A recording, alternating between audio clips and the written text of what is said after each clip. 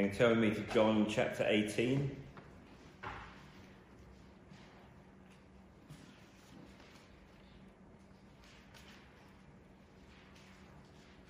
Let's pray before we read God's word.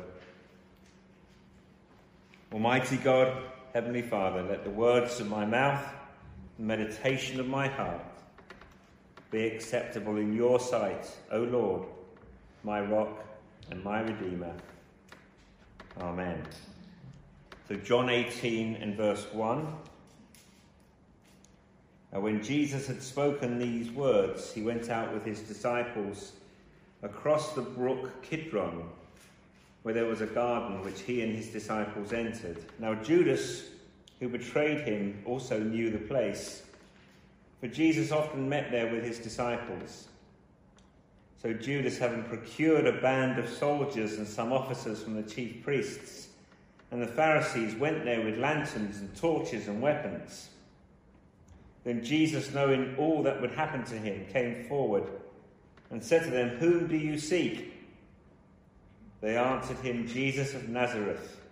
And Jesus said to them, "I am he." Judas, who betrayed him, was standing with them. When Jesus said to them, "I am he," they drew back and fell to the ground. So he asked them again, "Whom do you seek?" And they said, "Jesus of Nazareth." Jesus answered, "I told you that I am he. So if you seek me, let these men go." That was to fulfill the word that he had spoken, "Of those whom you gave me, I've lost not one." Then Simon Peter, having a sword, drew it and struck the high priest's servant and cut off his right ear. The servant's name was Malchus. So Jesus said to Peter, "Put your sword into its sheath. Shall I not drink the cup that the Father has given me?" So the band of the soldiers and their captain and the soldiers of the Jews, officers of the Jews, arrested Jesus and bound him. First they led him to Annas, for he was the father-in-law of Caiaphas, who was high priest that year.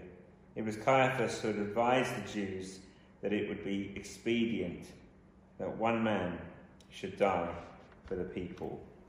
May the Lord bless the reading of his holy and inerrant word. The Bible says that the God of the Bible is a God of wrath. And it's a very unpopular thing to say, but I want to reflect on the wrath of God in light of the cross. John's passage, this passage, John 18, is one of the 4 accounts of Jesus' arrest in the Garden of Gethsemane, the night before our Lord was put to death. When you first look at this, it does not seem to be much about wrath and anger, but it really is.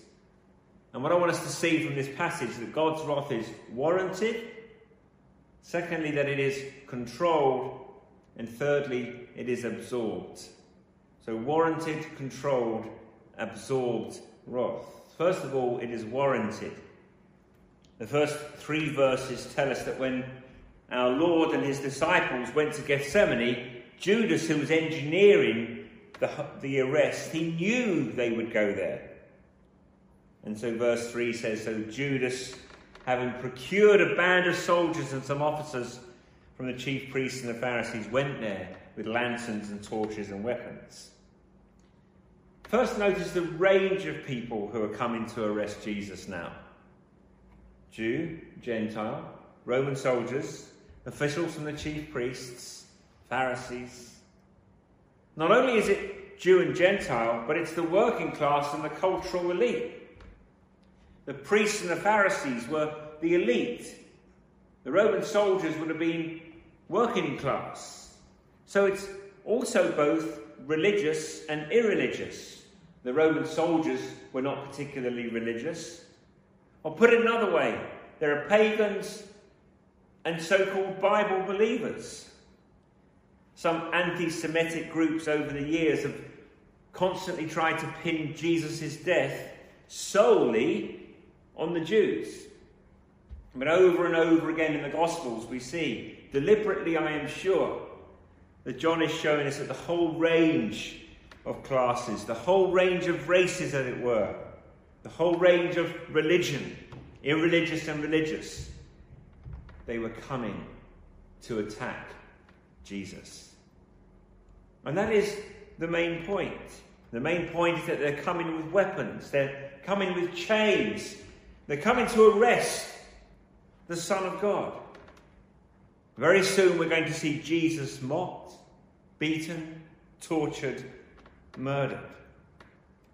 So this is a narrative depicting what the Bible teaches as a propositional truth. What is the propositional truth? What is the theological truth? Well, Romans 5 verse 10.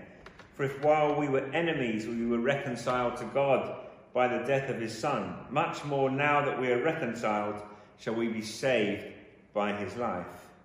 Enemies. Romans 8 verse 7. For the mind that is set on the flesh is hostile to God, for it does not submit to God's law. Indeed, it cannot. Those who are in the flesh cannot please God. Enmity is hatred. And it just doesn't say that our minds and our hearts in their natural state have enmity for God. It says that our minds are enmity toward God. And what is being depicted here with the weapons and the clubs, all coming to arrest the Son of God and torture and murder him. What is being depicted in narrative, in story form, in reality, in history. It is what is taught theologically by the Bible. That is that we do not just disbelieve in God. We do not just resist God. We're angry at him. We're angry at him. We're lethally angry at him. We hate him. Every human being, until the Holy Spirit changes, is an enemy of God. And we hate him. And I know what you think, well, I don't really relate to that. Some say, I do not really know if I believe in God, so how can I say I hate him? Or some might say, I know I don't believe in God as I should. I know I don't have enough faith. Or I don't obey him like I should, but I don't hate him. Well, just think about it for a minute. Just think about it. First of all, the human heart pushes back and hates anything that threatens its self-sovereignty, the mastery of its own life. I think many times we think that if we'd have been there, we would have supported Jesus. Really? Because what the human heart wants more than anything is to be its own master, to be its own Lord. And anything that threatens that triggers anger. I've always been struck by Augustine's classic illustration in his Confessions. And Augustine is reflecting that when he was a small boy, he stole pears from his neighbour's orchard. And he's reflecting years later, why did I do that? Why did I do that? Why did I steal those pears? And he said, I wasn't hungry. And he said, I don't like pears. So he said, so if he wasn't hungry and he didn't like pears, why did he steal the pears? And Augustine said, years later, I remember why, because I was told I shouldn't. He said, I was told it was forbidden, and he said, I wanted them because I shouldn't. In other words, the prohibition against pears for Augustine as a young child triggered that part of his heart which said, nobody tells me what to do. No one tells me what to do. I am the master of my own fate. I am the captain of my soul. And if a prohibition against pears triggers that, what do you think Jesus did? What do you think Jesus Christ does? And if you've ever read the gospel accounts, you see that no one responds to Jesus Christ moderately. If you look at the gospels, I've looked at them many, many times. You see people, when people see Jesus doing things and they hear Jesus teaching, nobody ever said, that's very thought-provoking, I'll have to think about it. Said nobody ever. Either people are terrified and they say, depart from me, or they're angry enough to attack him, or the most dramatic thing, the most traumatic thing that any human being could ever do is surrender to Jesus. Is surrender all to Jesus. No one responds moderately.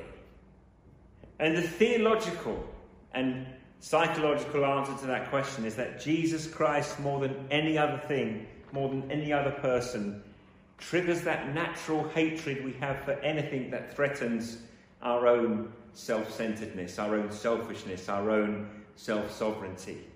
Because Jesus makes incredible claims. Jesus says, I am your Lord, I am your judge. Jesus said, no one can follow me unless you hate your father and mother and even your own life. What does that mean? Well, it actually means that Jesus must be number one, that Jesus must have full priority. And only Jesus says how we should live.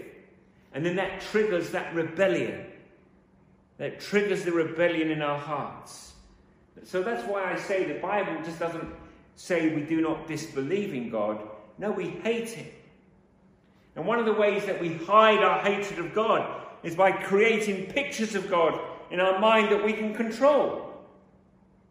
A God that we can control. A God that we can chain. A God that we can master. And we hate the God of the Bible because we cannot master him. We really want a God that we can control, we can chain, we can arrest, we are on top of. So we create in our own minds a view of God and we say, this is the God I believe in. I believe in a God of love. This is the God I believe in. I don't hate God. And the very fact that you have to create a God you can master shows you hate a God you cannot. I remember R.C. Sproul. R.C. Sproul is one of the people I probably read the most. He taught on this subject, and R.C. Sproul said this. He was watching a talk show host on television interviewing an very active atheist. And they were debating whether there was a God. And the host was losing the argument because the atheist was really smart. And so in desperation, the host thought, well, I know how to win this. He turned to the audience and said, how many of you believe in God? And virtually to a T, everyone put their hands up. And he kind of won. It's kind of reality TV. The atheist was voted out, I suppose. They all raised their hands. And R.C. Sproul reflecting on it, and R.C. Sproul's a great theologian, he's a Reformed theologian, he's with the Lord now, but he said that the atheists missed their chance. Because they just sat there and took it. And he said what the atheists should have done, this is R.C. Sproul, Reformed Christian, said, allow me to restate the question. How many of you believe in the God of the Bible? The God who, when he descends on Mount Sinai, says that anyone who touches the mountain must be killed. The God who says, I will have mercy on whom I will have mercy. The God who, when he is present in the Ark of the Covenant and someone touches that Ark, they die. The God who had Job go through horrendous suffering, and at the end of the book of Job, he says, I'm not even going to tell you why it happened to you. I want you to trust me because I am God and you are not. How many of you believe in that God? And R.C. Sproul said that no one would have raised their hand. Because we hate that God. The fact that we create pictures that are under our control shows we hate the God we cannot master. Let me give you another quick example. There's another way to try and tame God, arrest God, master God, control God. That is in religion. Because the religious view of God says, if I live a good life, if I pray, if I read the Bible, if I do good things, then God has to bless me. I don't know, one of my favourite films, and I'm going back like 20 odd years now, is Amadeus. Has anyone seen Amadeus? It's a really good film. It's about Salieri and Mozart. And when you see the film, you have to remember that it's fiction. And the real Salieri and Mozart might have been very different. But inside the film, this is what you have. Salieri says, when I was a boy, I really loved God. And I gave the most noble prayer a boy could ever give. He prayed, Lord, make me a great composer. Bring great music into the world through me, so people will praise my very name, so that I will be immortally famous. Make me a great composer. Use me like that. In exchange, if you do that, I will give you my chastity. I will give you my industry. In other words, he was a very good person. He was devoted. He helped the poor. He was sexually chaste. He makes a big point of that. He lived a good life. And he said, Lord, make me a composer and use me. But then he came in, the film goes on, and he came to realise that the gift that he asked God for had been given to Mozart, who was a very immoral man. And when Salieri realised that in spite of his good works, God had given a gift to an unworthy person, there's a dramatic scene when he's looking at the crucifix on the wall, and he says, from now on, we're enemies, you and I. And he took the crucifix and threw it into the fire. It's very dramatic, and it's fiction, it's a film. But what he's saying is, I love God. I gave my life to God. God owed me. And he gave that wretch a talent that I don't have. So from now on, we're enemies. He didn't realise that he was always his enemy. That we're born that way. So look at the original prayer, very modest. Don't make me the greatest composer in my generation. I'll do all these things. You have to give it to me. What is that? That is not a biblical God. That's not the God of mercy and grace. That is a God that you can control through how hard you work. And the only reason you create a God like that is that you hate the God of the Bible. You want a God that you can control. Do you want a God that you can lead off in chains? When I look at my own life, I cannot understand myself, and I do not think you can understand yourself until I begin to see. It's not that I just am a really good person, kind of a good person who doesn't believe in God or fail to do what I ought to do. I'm angry at God in all sorts of ways. And the way that many do theology is an expression of that, because we resist what the Bible says about God. The way that many do religious faith. The reason we resist the idea of the gospel of grace is that we want to create religions of good works, because then I can control it. That way, if I work really hard, and when God doesn't give me what I think I want, when he crosses my will, I'll say, now, right now, you're an enemy of mine. No, I was always an enemy, or I wouldn't have felt that way. When I look at my prayer life, I can never hold on. God does something for me, and I open my heart to him. I feel his presence, and I'm so grateful. But 3 days later, my heart is so cold. Why? Because the heart is saying, what are you doing for me lately, God? There's a deep sense of ingratitude, a deep sense of entitlement, a deep sense that God owes me. We hate the idea of a God we cannot master, but is our master. We won't understand our emotions. We won't understand our attitudes towards life. We won't understand our history unless we see and admit and understand that we are characterized by sin. We're characterized by wrath. And what you have at the beginning part of this passage is the wrath of the human race against God. But here is the point of the first point. That is that just? God has given us everything. God has given us life. God has given us breath. God sustains your life. He has given everything. He holds us together. He keeps us alive every second. So when he says, serve me, it is a rightful request. He gives us everything. And as he said in the Exodus, let my people go that they may worship me. And our response to that is fury. God says, serve me, because he has given us everything. And we make an unrightful response, which is to be angry. And do you know what that means? God is justly angry at us because of our unjust anger toward him. He is warranted in his wrath against our unwarranted wrath against him. And if you do not believe that the human race hates God, is born in sin, all of us, regardless of race, regardless of class, here is the ultimate proof. In that brief window of time, 33 years, in which the God of the universe became vulnerable, we killed him. We all did. So in some ways, the main point of the passage is to show you how warranted God's wrath is. But that is not all. The middle part is really strange, how controlled God's wrath is. Jesus is in complete control. Verse 4 says he knew everything that was going to happen. It was according to plan. Verse 4, then Jesus, knowing all that would happen to him, came forward and said to them, whom do you seek? And they answered him, Jesus of Nazareth. And Jesus said, I am he. And I don't know why we translate it differently from the Greek. The Greek text is different.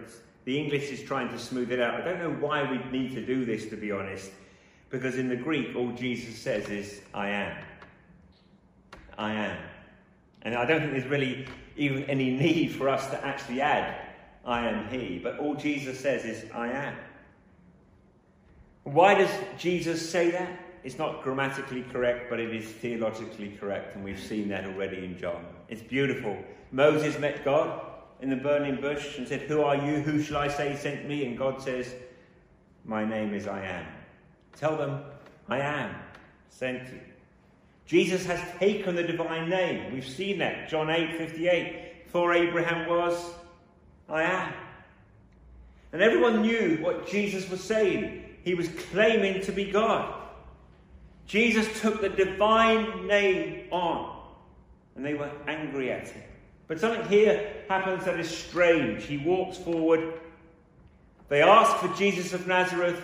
Jesus says, I am. And they all fall down. Do you see that? They all fall down. All their knees buckle. Roman soldiers. It happened, it's especially amazing, it happened to the Roman soldiers. They were battle hardened. It would not have mattered what tone of voice Jesus used. It wouldn't have intimidated them. They can't even stand on their feet. They fall down. Commentators says, I can't understand this. I can't explain it. I have to go with what the commentators say, that for a brief second a ray of glory came out.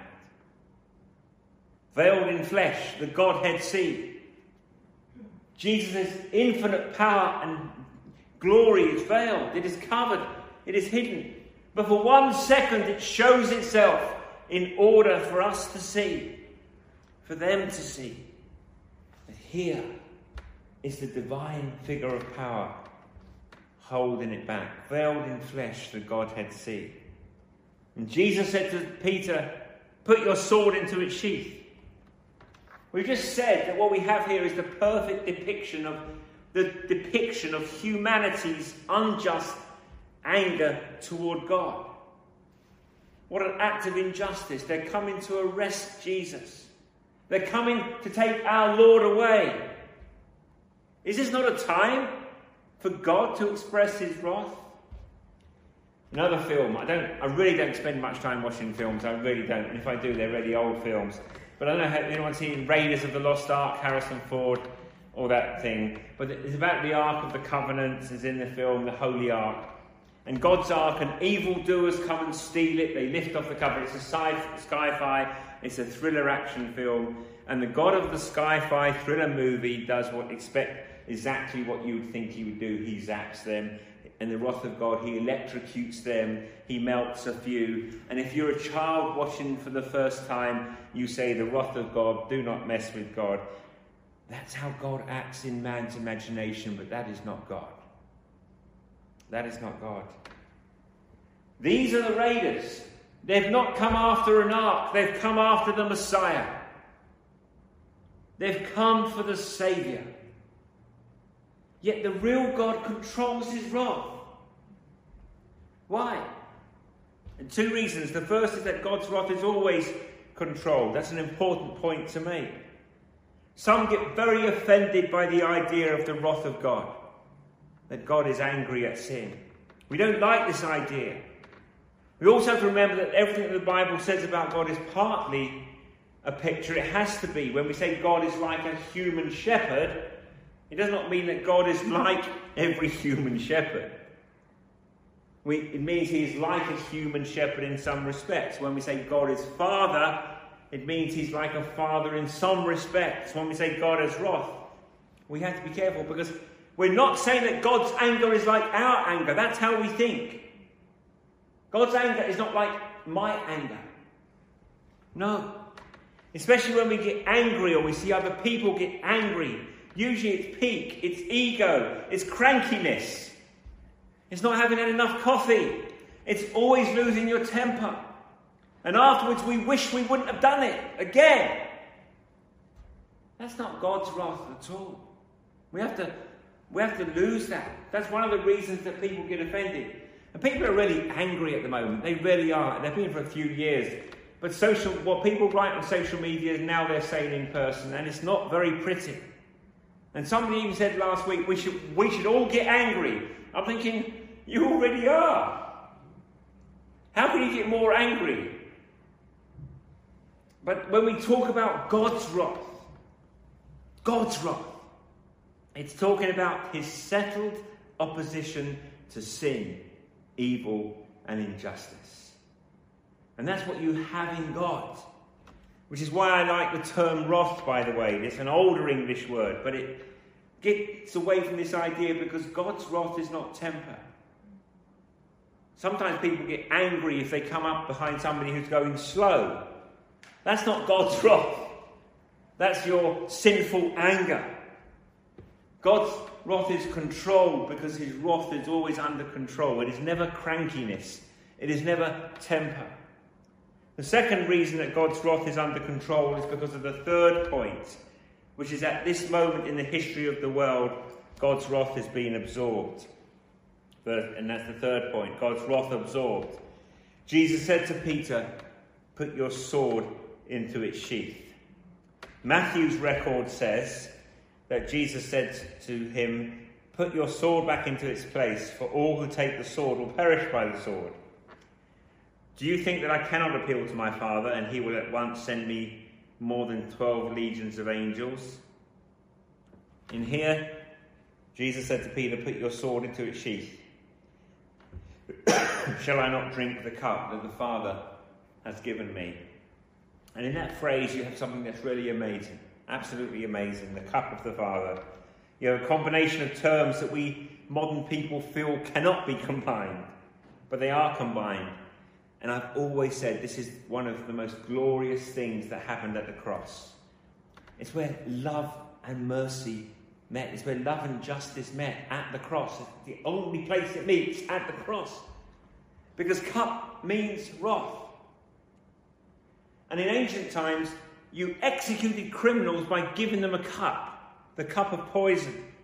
That's how they executed Socrates. They would give a criminal a cup of poison. That's the reason in the Old Testament that God's wrath, his judicial opposition to evil, sin, injustice, is depicted in blood-curdling ways such as a cup. The metaphor is a cup of wrath, a cup of poison. Ezekiel 23, verse 33, you'll be filled with drunkenness and sorrow, a cup of horror and desolation, the cup of your sister Samaria. You shall drink it and drain it out and gnaw its shards and tear your breasts, for I have spoken, declares the Lord God. The person who drinks that cup stagger, their insides are burning up. Isaiah 51, 22, thus says your Lord, the Lord, your God who pleads the cause of his people. Behold, I've taken from your hand the cup of staggering, the bowl of my wrath you shall drink no more. This is a blood-curdling statement of the fact that God is angry. He has warranted wrath against our unwarranted wrath. But it's the cup of the Father. It's not even the cup of God. That would be one thing. But the Father. What does the Father mean in John's Gospel? What does the Father mean in general? What does Jesus mean when he calls his God Father? He's talking about love, affection, patience. We say these things cannot come together. If he really is a loving God, our Heavenly Father, there should not be a cup. If he has a cup, then he's not a loving Father. What Jesus says, he is both. By saying cup of the Father, Jesus is telling Peter and Jesus is telling you and me what happened on the cross. Because on the cross, Jesus drank the cup of the Father. So we don't have to. And if you don't understand that Jesus died for you, he drank the cup of wrath that you deserve to drink, your life will never be changed. I've had so many people tell me over many years, I do not believe in a God of judgment. When will you stop talking about it? I do not believe in a God who sends people to hell. I do not believe in a God of wrath. I do not believe in God's wrath on all of us. And I say, do you believe in Jesus? And many times they say, I do. And I say, well, why did Jesus come and die on the cross? They say, just to show us God's love. And what if you and a friend were standing side by side watching a bonfire, and all of a sudden a friend said, let me show you how much I love you, and ran and threw himself into the fire and died? Would you say, behold how much he loved me? No. But if you're standing in front of a burning house and your child is in the house, and your friend runs into the house and saves your child and dies in the attempt, you say, behold how he loved us. If Jesus Christ dies, gives his life on the cross, and we're not in any trouble, we don't have the wrath of God on us. We're not on our way to eternity without God. We're not lost. His death is not a sign of love. But if on the cross Jesus is doing what he is doing, which is drinking the cup of wrath that I deserve to drink, Jesus is fulfilling what Caiaphas prophesied without knowing it. Caiaphas was saying, we must squash this man so the Romans don't come on us. This man should die so we live. Caiaphas didn't know what he was talking about, but he was pointing to substitutionary atonement, which meant that Jesus Christ is our perfect substitute. He died on the cross. He bore my sin. And if you believe in him, he bore your sin. He paid the price. He took the punishment. And on the cross, Jesus said, Father, forgive them. On the cross, Jesus said, it is finished. What was Jesus doing when he said it is finished? He drank the cup of the Father. And what does that mean? And this is the thing that is most precious to me, that at the cross we see how God can love us and be just exactly at the same time. On the cross. Because the cup of the Father means he is just and he is loving at the same time. And only if you see Jesus Christ taking the wrath of God will you see the magnitude of his love. If you say, I believe in a God who loves everybody, well, that's a sentimental view of God. And if you look at that, how will that change you?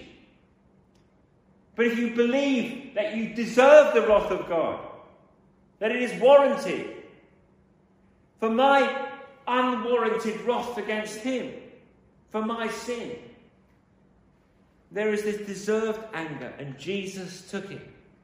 And first of all, that tells you that Jesus was not just suffering nails and thorns in the skull up there. He was bearing the wrath of God.